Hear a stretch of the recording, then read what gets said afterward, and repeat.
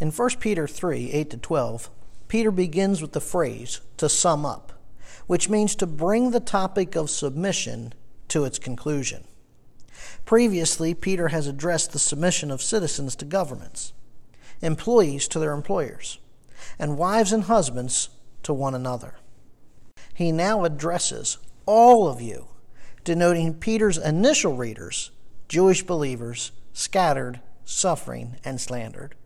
However, because God inspires the text, it applies to all believers throughout time, irrespective of our situations or surroundings.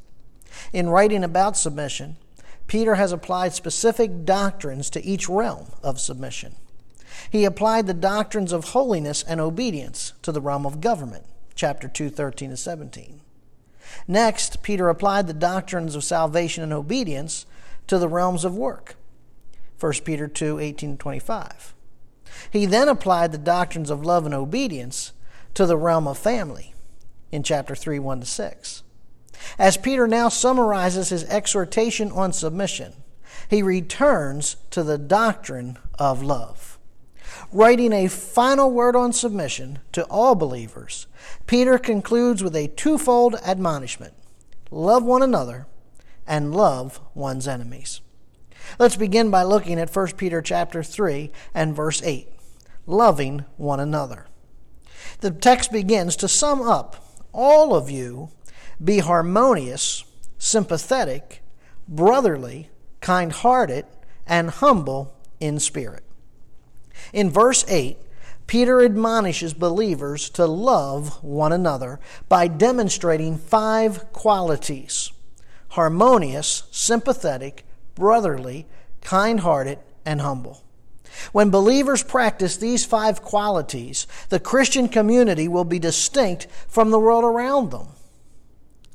As Karen Job states, the Christian community is to be an alternate society where believers should not have to face the same kinds of insults and hostility that come from those outside the church. Now, in order for Job's statement to be true, believers then must adhere to and demonstrate these 5 qualities. The Christian community is to be an alternate society where we should not have to face the same insults and hostility that we would outside the church. First, loving one another means to be harmonious. The term harmonious, homophron, means to be of the same mind or to have the same unity of spirit. It was this unity for which Jesus prayed. John 17, 20-21. I do not ask on behalf of these alone, but for those also who believe in me through their word, and that they all be one. That both Peter and Paul exhorted believers to be harmonious indicates the Christian community is prone to division and dissension. Romans 15:5. Now may the God who gives perseverance and encouragement grant you to be of the same mind with one another according to Christ Jesus. 2 Corinthians 13:11. Finally, brethren, rejoice, be made complete, be comforted, be like-minded, live in peace, and the God of love and peace will be with you. Philippians 2:2. Make my joy complete by being of the same mind, maintaining the same love, united in spirit, intent on one purpose. You see, being of the same mind or having unity of the Spirit does not mean that there's always going to be an agreement of opinions. Believers are going to have differences of opinion. But those differences should not divide the church. And where differences exist, we need to seek God's wisdom. Philippians 3:15. Let us therefore, as many as are perfect, have this attitude. And if in anything you have a different attitude, God will reveal that also to you. Harmonious means not being self-willed or demanding one's way. It is considering the other person's perspective. How about you? Are you harmonious? Can you say that you think of the other believer's perspective and not just your own? Can you say that you are willing to set aside differences of opinion, not doctrine, but differences of opinion for the good of the church? Or are you being self-willed? Are you one who demands your own way? Nothing will destroy the unity in a church quicker than a quote-unquote believer who is self-willed or demanding of their own way. Harmonious also conveys the idea of sharing a common faith or ethical tradition. In this case, the common faith refers to that body of doctrine known as biblical orthodoxy. Agreeing on biblical orthodoxy implies that we must reject any religious belief that informed our former lives. Second, loving one another means to be sympathetic. Sympathetic, sympathes, is to share in the sufferings of someone. Jesus Christ demonstrated what it means to be sympathetic. Matthew chapter 9, 35 and 36. Jesus was going through all the cities and villages, teaching in their synagogues, and proclaiming the gospel of the kingdom, and healing every kind of disease and every kind of sickness. Seeing the people, now here it is, he felt compassion for them. Hebrews chapter 4 and verse 15. For we do not have a high priest who cannot sympathize with our weaknesses, but one who has been tempted in all things as we are, yet without sin. Now, Christ shared in the sufferings of humanity in two ways. One, he experienced human weaknesses. That is, he became tired, hungry, and anxious. Two, he was tempted in all things, yet without sin. Now, believer, you and I are to follow his example. That is, we are to identify with what others are feeling. We should be people filled with sympathy or compassion. Romans 12:15, rejoice with those who rejoice and weep with those who weep. 1 Corinthians 12:26, if one member suffers, all the members suffer with it. If one member is honored, all the members rejoice with it. We need to be demonstrating sympathy by caring about and acting upon the joys and sorrow of one another. Now, friend, you've got to examine yourself and ask yourself, are you a sympathetic person? Do you sorrow when others sorrow? Do you rejoice when others rejoice? Or are you not fazed at all by what your brothers and sisters in Christ are going through? Again, nothing will destroy the unity of a church quicker than not only not being harmonious, but not being sympathetic. And I'm afraid that we live in an age and a day in which there are quote-unquote professed Christians who have no sympathy, who feel nothing in regards to other believers. Oh, they might feel something if it's somebody they like or somebody they're close to. But, really, there could be somebody else in the church that they really don't care for. They're going through something. They're struggling with something. And they feel absolutely no empathy, sympathy, compassion, or anything for them. Now, you're to be like Christ. And Christ saw people through the lens of compassion. He sympathized with them in their weaknesses. Third, loving one another means to be brotherly. Brotherly refers to the love between siblings. You see, at the moment of spiritual birth, believers become part of God's family and are to regard one another as brothers and sisters in Christ. Do you regard fellow believers as your brothers and sisters? The demonstration of brotherly love is how the unsaved world identifies you or me as a believer. John 13:35. By this all men will know that you are my disciples, if you have love for one another. Brotherly love is not based upon appeal or agreeableness. It is always caring, even when confronting one's brother or sister because they share a common bond.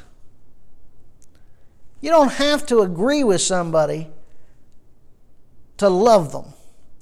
You don't have to be drawn to that person to love them like your brother or sister in Christ. You love them because of the common bonds you have in Christ. Additionally, brotherly love means to be devoted to one another. Romans 12:10. Be devoted to one another in brotherly love. Give preference to one another in honor. That word devoted there in Romans 12:10 means that brotherly love is affectionate, tender, and warm. It is not offered begrudgingly or belligerently. Now again, you think about the community of believers. You think about fellow Christians. And are you treating them like your brother or sister? Do you love them like a brother or sister? Are you affectionate towards them? Are you tender to them? Are you warm to them? Or are there some that you just don't want to bother with? There's just some that, man, they just annoy you. And the reality is, folks, because of different personalities, we are going to have people that we don't necessarily, aren't necessarily drawn to or aren't necessarily, look forward to being together with. But the fact of the matter is, we have to set aside those differences because we've been called to be harmonious, and we've got to be affectionate towards them. Not just towards the people that appeal to us or the people that agree with us. You need to examine yourself. And you say, well, I'll show them tenderness, I'll show them worth. Well, let me ask you something, though. What is your heart attitude? If you're doing it begrudgingly, if you're like, oh, yes, I care about that person, and inside you're just seething, then you really aren't displaying brotherly love. It's not displayed or offered begrudgingly or belligerently. Fourth, loving one another means to be kind-hearted. Kind-hearted means to have a tender or sensitive attitude towards others, especially those who are suffering. Think about that. When someone's suffering, what is your initial reaction? Well, they got what they deserved. If that's your initial reaction, you are not kind-hearted. Well, they probably deserved it. You're not kind-hearted. Well, they must have committed some sin. You're not kind-hearted. You see, tenderness or kind-heartedness is rooted in the mercy we received when our sins were forgiven by God. Ephesians 4:32. Be kind to one another, tender-hearted, forgiving each other, just as God in Christ also has forgiven you. Kindness or tender-heartedness is a hallmark of the Christian life. Colossians 3:12. So as those who have been chosen of God, holy and beloved, put on a heart of compassion, kindness, humility, gentleness, and patience. Friends, failure to show kindness towards your brother or sister in Christ is the grounds upon which can be determined whether or not God's love abides in you. 1 John 3:17. Whoever has the world's goods and sees his brother in need and closes his heart against him, how does the love of God abide in him? Maybe God has blessed you with resources, and here comes another brother or sister in Christ that has not been blessed with those same resources. They're in need, and you have the ability to meet that need, but you close your heart off towards that person, even though they're a brother or sister in Christ, but man, they got a personality you don't like, or there's some pet peeve about them that you just don't care for, and so you close your heart off to them. And here's what the Bible says: how is it possible for the love of God to abide in you? You got to answer that question. Because if the love of God is abiding in you, whether you agree with them or they appeal to you or not, shouldn't matter. If they're your brother and sister in Christ, you're going to want to help them. So you got to examine yourself. Fifth, loving one another means to be humble in spirit. That humble in spirit refers to the lowliness of mind. William MacDonald says that lowliness makes us conscious of our own nothingness and enables us to esteem others better than ourselves. It is the opposite of conceit and arrogance. There ought to be no place for arrogance or conceit in the body of Christ. Now, in the Greco-Roman culture of the 1st century A.D., humility was contemptuous. Anyone practicing humility would be disparaged as shameful and unable to defend themselves. Furthermore, an entire community practicing humility would have been viewed as countercultural. According to Pilch and Molina, humble people, quote, did not threaten or challenge another's rights, nor did they claim more for themselves than had been duly allowed them in life. You see, to be clear here, humility or lowliness of mind is not thinking less of oneself, but thinking less about oneself. And Christ demonstrated what humility looked like when he washed the feet of his disciples. John 13:13-15, you call me teacher and Lord, and you are right, for so I am. If I then, the Lord and teacher, washed your feet, you ought also to wash one another's feet. For I gave you an example, that you should also do as I did to you. See, Jesus placed the needs of his disciples over himself. Hence, humility displays genuine gratitude and respect for other believers by putting them first. Philippians 2:3-4. Do nothing from selfishness or empty conceit, but with humility of mind regard one another as more important than yourselves. Do not merely look out for your own personal interest, but also for the interest of others. How about it, Christian? Do you put your interest above your brother or sister in Christ's interest? That's what we have to consider. Really, we're talking about selfishness here. Well, I'm going to do this my way. This is what I want. Yeah, but we have to ask not what's best for me. What is best for others? What is best for the community of believers? Oh, sure, it may be convenient for you. It may be all right for you. Doesn't mean that it is good or all right or okay for somebody else. And again, there's this tendency that, we have our small little pocket of friends that, we esteem them, we think of them. But listen, this has got to go beyond your inner circle. This has got to extend throughout the entire community, your entire Christian community. Additionally, pride should have no place amongst God's people. Sadly, there is a lack of humility, and there's a desire for self-aggrandizement amongst those who are serving Christ. And when someone serves to draw attention to themselves, they are not serving Christ, they're serving themselves. To those who humble themselves, God provides grace. But to the proud, he opposes. James 4:6, which quotes Proverbs 6:17. But he gives a greater grace. Therefore it says, God is opposed to the proud, but gives grace to the humble. Now, by examining these 5 qualities, a chiastic structure appears in the Greek text. Now, a chiastic structure is a pattern that is formed by paralleling key words or phrases. And this pattern forms the Greek letter chi, which appears as the letter X. So draw an X on a piece of paper. Give yourself enough room on that paper because you're going to want to add things to this X. But you draw an X. Now the chi, or the X, has 4 points. Top left, top right, bottom left, bottom right. And those points intersect where the 2 lines cross. The first quality is harmonious. You can place that on the upper left point of your X.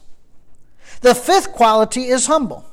You can place that at the bottom right point of the X. That tells us that harmony and humility are related. Now, pride is the lack of humility, and where there is pride, guess what? There can be no harmony. Thus, a lack of humility results in disunity. The second quality is sympathetic. You can place that on the upper right point of your X. The fourth quality is kind-hearted. You can place that on the lower left point of your X. That tells us that sympathy and kind-hearted or compassion are tied to one another. Sympathy is sharing feelings of joy and sorrow for others, whereas kind-hearted is acting upon those feelings to meet others' needs. All 4 points intersect upon the third quality, which is brotherly.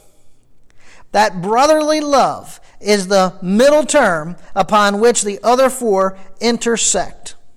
And it demonstrates that it is the most important of the 5 qualities. So where those 2 lines intersect, write down the word brotherly. You see, without brotherly love, the other 4 qualities would not exist as such. Perhaps there'd be appearances of those qualities, but they would be paltry manifestations at best. So, friend, you need to ask yourself, are you loving one another? That is, are you harmonious?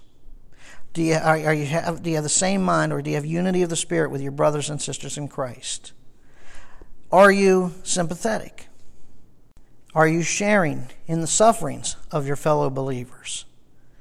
Are you willing to identify with their weaknesses?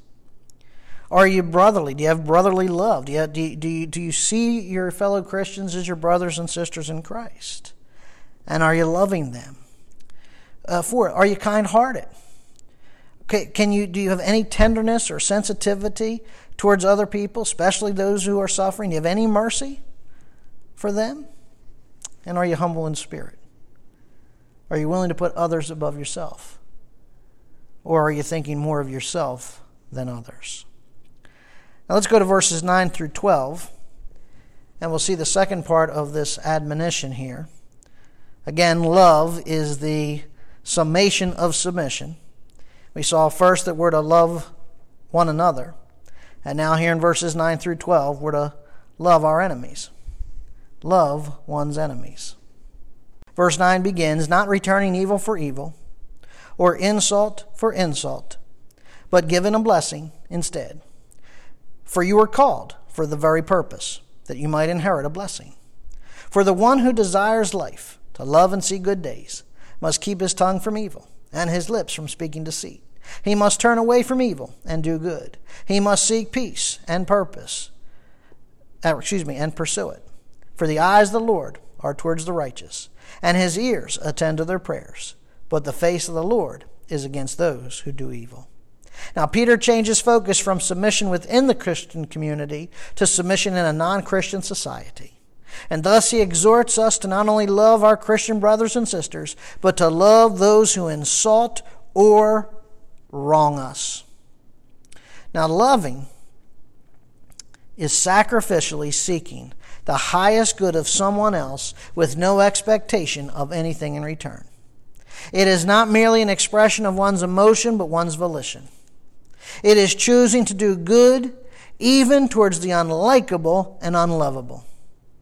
And we admit that it is easy to love the lovable, and it is challenging to love the unlovable, such as one's enemies. Now, the underlying principle of Peter's admonition is Christ's teaching in Luke 6:27-28. Love your enemies, do good to those who hate you, bless those who curse you, pray for those who mistreat you. Now, Christ practiced what he preached when hanging upon the cross. He prayed to his Father in Luke 23:34, Father, forgive them, for they do not know what they are doing. Paul also applied the principle of non-retaliation. Romans 12:17, never pay back evil for evil to anyone. 1 Corinthians 4:12, when we are reviled, we bless. When we are persecuted, we endure. 1 Thessalonians 5:15, see that no one repays another with evil for evil, but always seek after that which is good. Joel Green refers to this as, quote, the Christian ethic of enemy love, which entails opting out of concerns for preserving one's own status and reputation in society and refusing to participate in the give and take of challenge riposte that helped define conventional social relations. The phrase returning for evil or insult for insult refers to retaliating with insults, defamation, and other verbal abuses. The term insult refers to abusive words falsely spoken to damage an individual's reputation.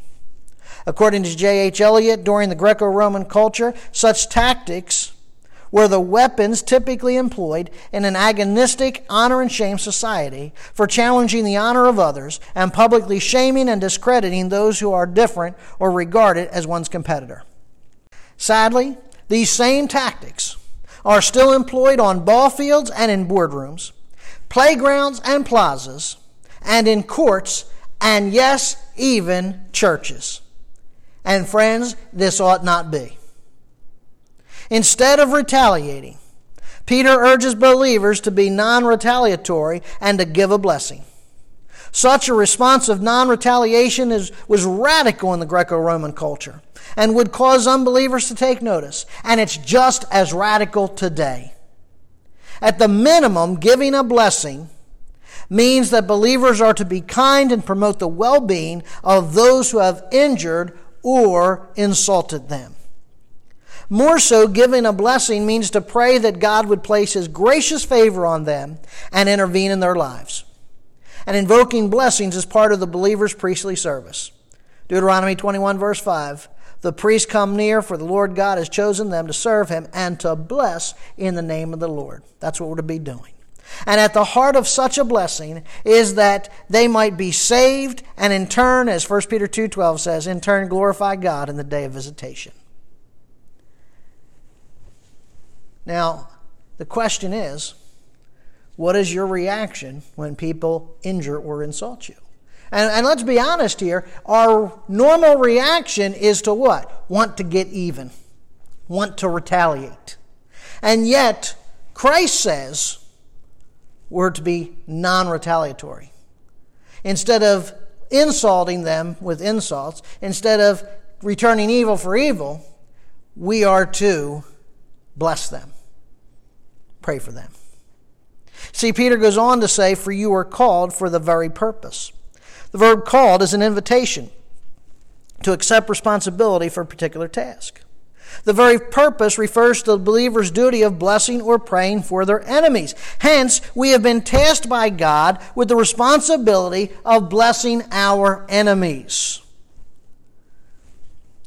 Think about it. Think about the last time somebody wronged you. What was your reaction? Did you bless them? Did you pray for them? Well, you may have prayed for them. Oh, Lord, take them out. Wipe them out. But instead, we're to pray that God might graciously save them. Believers bless their enemy. Again, coming back to the text. Believers bless their enemies so that we might inherit a blessing. Now, might inherits in the subjunctive mood, indicating possibility or probability.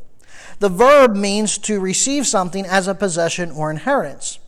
And the blessing here is twofold. There's the possibility or probability of receiving a blessing when we bless. See, one, the blessing refers to the reward awaiting believers in heaven. Matthew chapter 5, verses 9 to 12. Blessed are the peacemakers, for they shall be called the sons of God. So if you're a peacemaker, your reward is you're called a son of God. Blessed are those who have been persecuted for the sake of righteousness, for theirs is the kingdom of heaven. So if you suffer persecution, here's your reward, the kingdom of heaven. Blessed are you when people insult you and persecute you, and falsely say all kinds of evil against you because of me. Rejoice and be glad, for your reward in heaven is great. For the same way they persecuted the prophets who were before you. So did you catch that there? If you are being insulted or injured, or any kind of false thing said about you, because of that you're a Christian, because you're serving the Lord, you're doing what He wants you to do, whatever that may be, He says, rejoice and be glad because your reward in heaven is great. So when you bless them, when you don't retaliate and bless them instead, there's a great reward in heaven for you. Now, two, the blessing refers to a reward the believer receives in this life. if believers bless their enemies, there's the possibility that we will be presently blessed with freedom from persecution. Think about that. We bring our own persecution on ourselves at times because we retaliate rather than pray and bless them. Something to think about. Now, regardless of whether we are blessed, we are to bless those who insult and injure us because God has commanded it. Now, Peter turns to Psalm 34, verses 12 to 16, in verses 10 to 12. Psalm 34 focused on God's suffering people's deliverance, which is an appropriate text for Peter's suffering and slandered readers. In verse 10, the term for indicates that Peter is presenting the next several verses of Psalm 34, 12 to 16, as a motivation to love one's enemies. Now notice first the phrase, the one who desires life to love and see good days, refers to enjoying, i.e. to love, a pleasant life, i.e. good days, regardless of one's circumstances. A good day is not a day without fears, troubles, broken hearts, or affliction. See, let's examine Psalm 34 in its entirety to get an idea of what God calls a good day. Psalm 34, verse 4, 6, 17, and 19. I sought the Lord, and he answered me, and delivered me from all my fears. This poor man cried, the Lord heard him, and saved him out of all his troubles. The Lord is near to the brokenhearted, saves those who are crushed in spirit. Many are the afflictions of the righteous, but the Lord delivers him out of them all. So a good day isn't necessarily a day without fear, trouble, broken hearts, or afflictions. We're going to have them. Instead, a good day is when believers experience answers to prayer, God's goodness, and God's presence. Again, Psalm 34, verses 4 to 8 and 18. I sought the Lord, and he answered me, and delivered me from all my fears. They looked to him and were radiant. Their faces will never be ashamed. The poor man cried. The Lord heard him, saved him out of all his troubles. The angel of the Lord encamps round about those who fear him and rescues them. Oh, taste and see that the Lord is good. How blessed is the man who takes refuge in him. The Lord is near, or present, with the brokenhearted, and saves those who are crushed in spirit. As Warren Wiersbe states, we can decide to endure life and make it a burden, escape life as though we were running from a battle, or enjoy life because we know God is in control. Now, in order to enjoy a pleasant life in this present hostile world, we must meet three conditions. First, we must keep our tongues from evil and our lips from speaking deceit. The word evil there refers to that which is morally reprehensible, wicked, or injurious. Deceit includes fraud, guile, treachery, and lying. Peter knew all too well the travesty caused by speaking evil and deceit. In his denial of Jesus, Peter spoke evil by cursing and spoke deceit by lying. How often do we create our own problems because we have no control of our mouths? Proverbs 18, 6 and 7. A fool's lips bring strife, and his mouth calls for blows. A fool's mouth is his ruin, and his lips are the snare of his soul. Friend, God demands our speech be edifying and graceful. Ephesians 4, 29 and 5, 4. Let no unwholesome word proceed from your mouth, but only such a word as is good for edification, according to the need of the moment, so that it will give grace to those who hear. And there must be no filthiness and silly talk or coarse jesting, which are not fitting, but rather giving of thanks.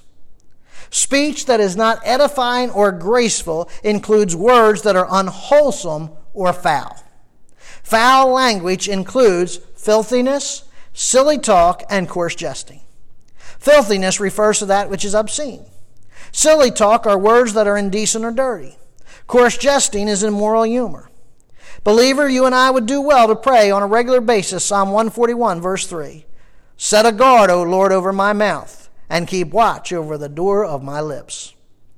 So we, number one, if we're going to receive this blessing, if we're going to enjoy a pleasant life in this present hostile world, we need to keep our tongues from evil and our lips from speaking deceit. Second, we must turn away from evil and do good. We must turn away from evil and do good.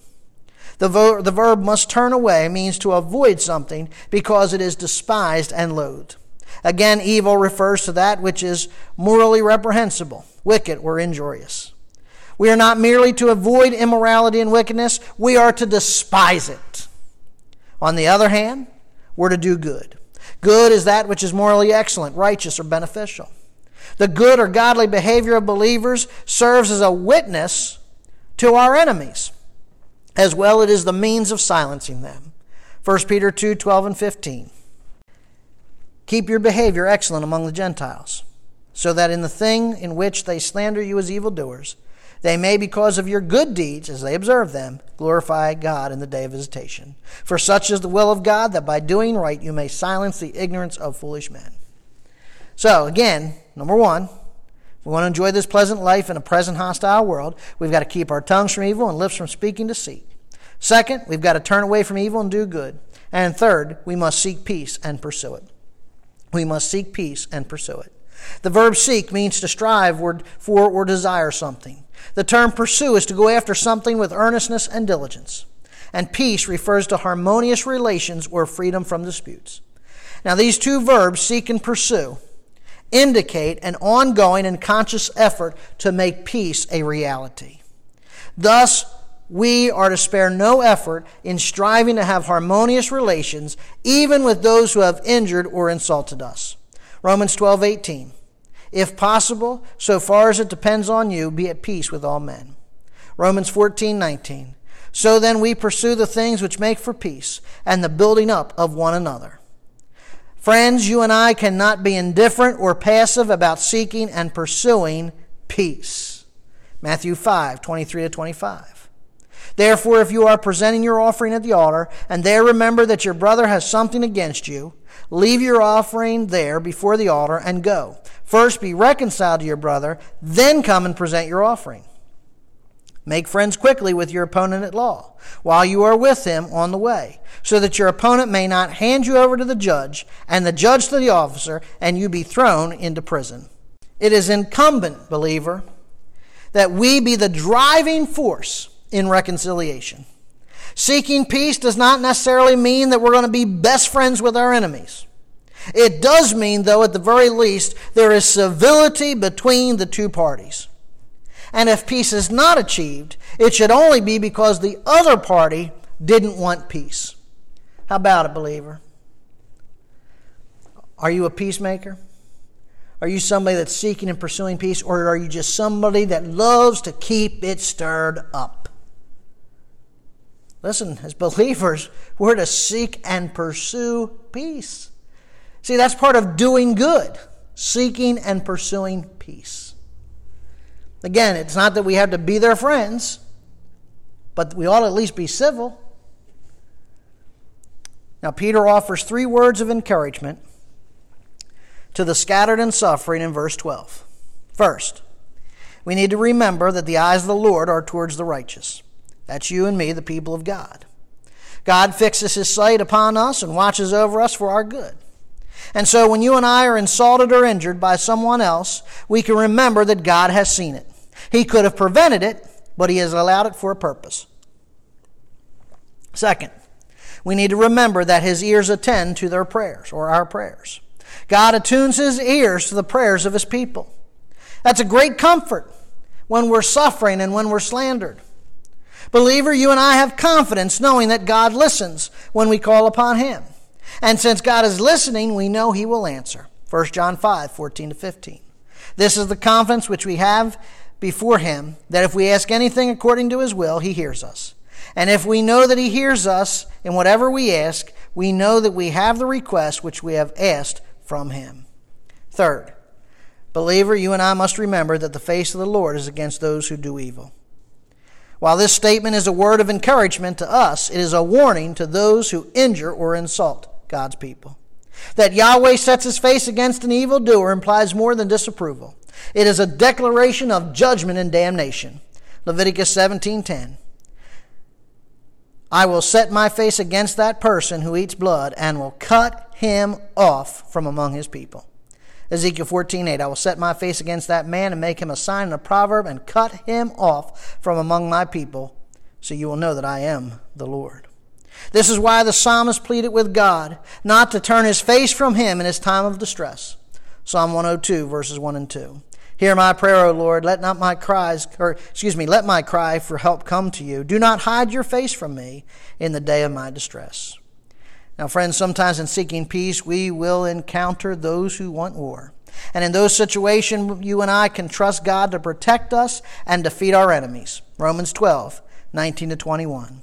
Never take your own revenge, beloved, but leave room for the wrath of God. For it is written, Vengeance is mine, I will repay, says the Lord. But if your enemy is hungry, feed him. If he is thirsty, give him drink. For in doing so, you will heap burning coals on his head. Do not become overcome by evil, but overcome evil with good. Revenge, even if it's just hurling an insult, is unacceptable behavior, believer. Vengeance belongs only to God and those who he appoints to take vengeance in his place. Instead of reacting in anger, we must respond in Christ-like fashion by ministering to our oppressors' needs. This entire text runs counter to the culture in which we live today. The spirit of the age is to rage and retaliate against one's boss, one's friends, and one's oppressors by any means necessary. And that same spirit once indwelled Peter. When Jesus predicted his impending death, Peter arrogantly rebuked him. Peter argued with other disciples as to who was the greatest. And while his enemies were arresting Jesus, Peter drew his fishing knife and sliced off Malchus' ear. His actions were a far cry from loving one another and loving his enemies. Believers, we have not been called to rage or retaliate. We've been called to submission to one another and to one's enemies. And submission to one another is being harmonious, sympathetic, brotherly, kind-hearted, and humble. Submission to one's enemies means instead of hurling insults and curses, we make every effort to pray for and bless them. Let's pray. Our gracious Father, we thank and praise you for this difficult text. Father, it's difficult because it requires us to examine ourselves. First and foremost, in our relations with our brothers and sisters in Christ. What type of attitude do we have towards them? Are we displaying these 5 qualities, these 5 characteristics that should be evident to a world that we love one another? Are we submitting to one another? And Father, in that area of loving our enemies, I pray that you'd help us to examine ourselves in that regard as well. That, Lord, we might consider our behavior when we are wronged and how we respond. That, Father, we might consider what comes forth from our lips, what comes out in our actions when evil is done to us. Father, we are to be peacemakers. We are to be the people who seek and pursue peace. And so, Father, I pray that you'd give us a change of heart. That, Father, we'd be those who are seeking to make peace where it is possible and probable. Lord, we want to live a pleasant life. We want a good life. So, Lord, I pray that you'll help us not only to seek and pursue peace, but, Lord, you'll help us to turn from evil and to do good. That, Lord, you'll keep our lips from evil, from immoral, from lying, from guile, from slander. And that, Lord, we might use our mouths to edify and give grace. We pray this in your Son's precious name. Amen.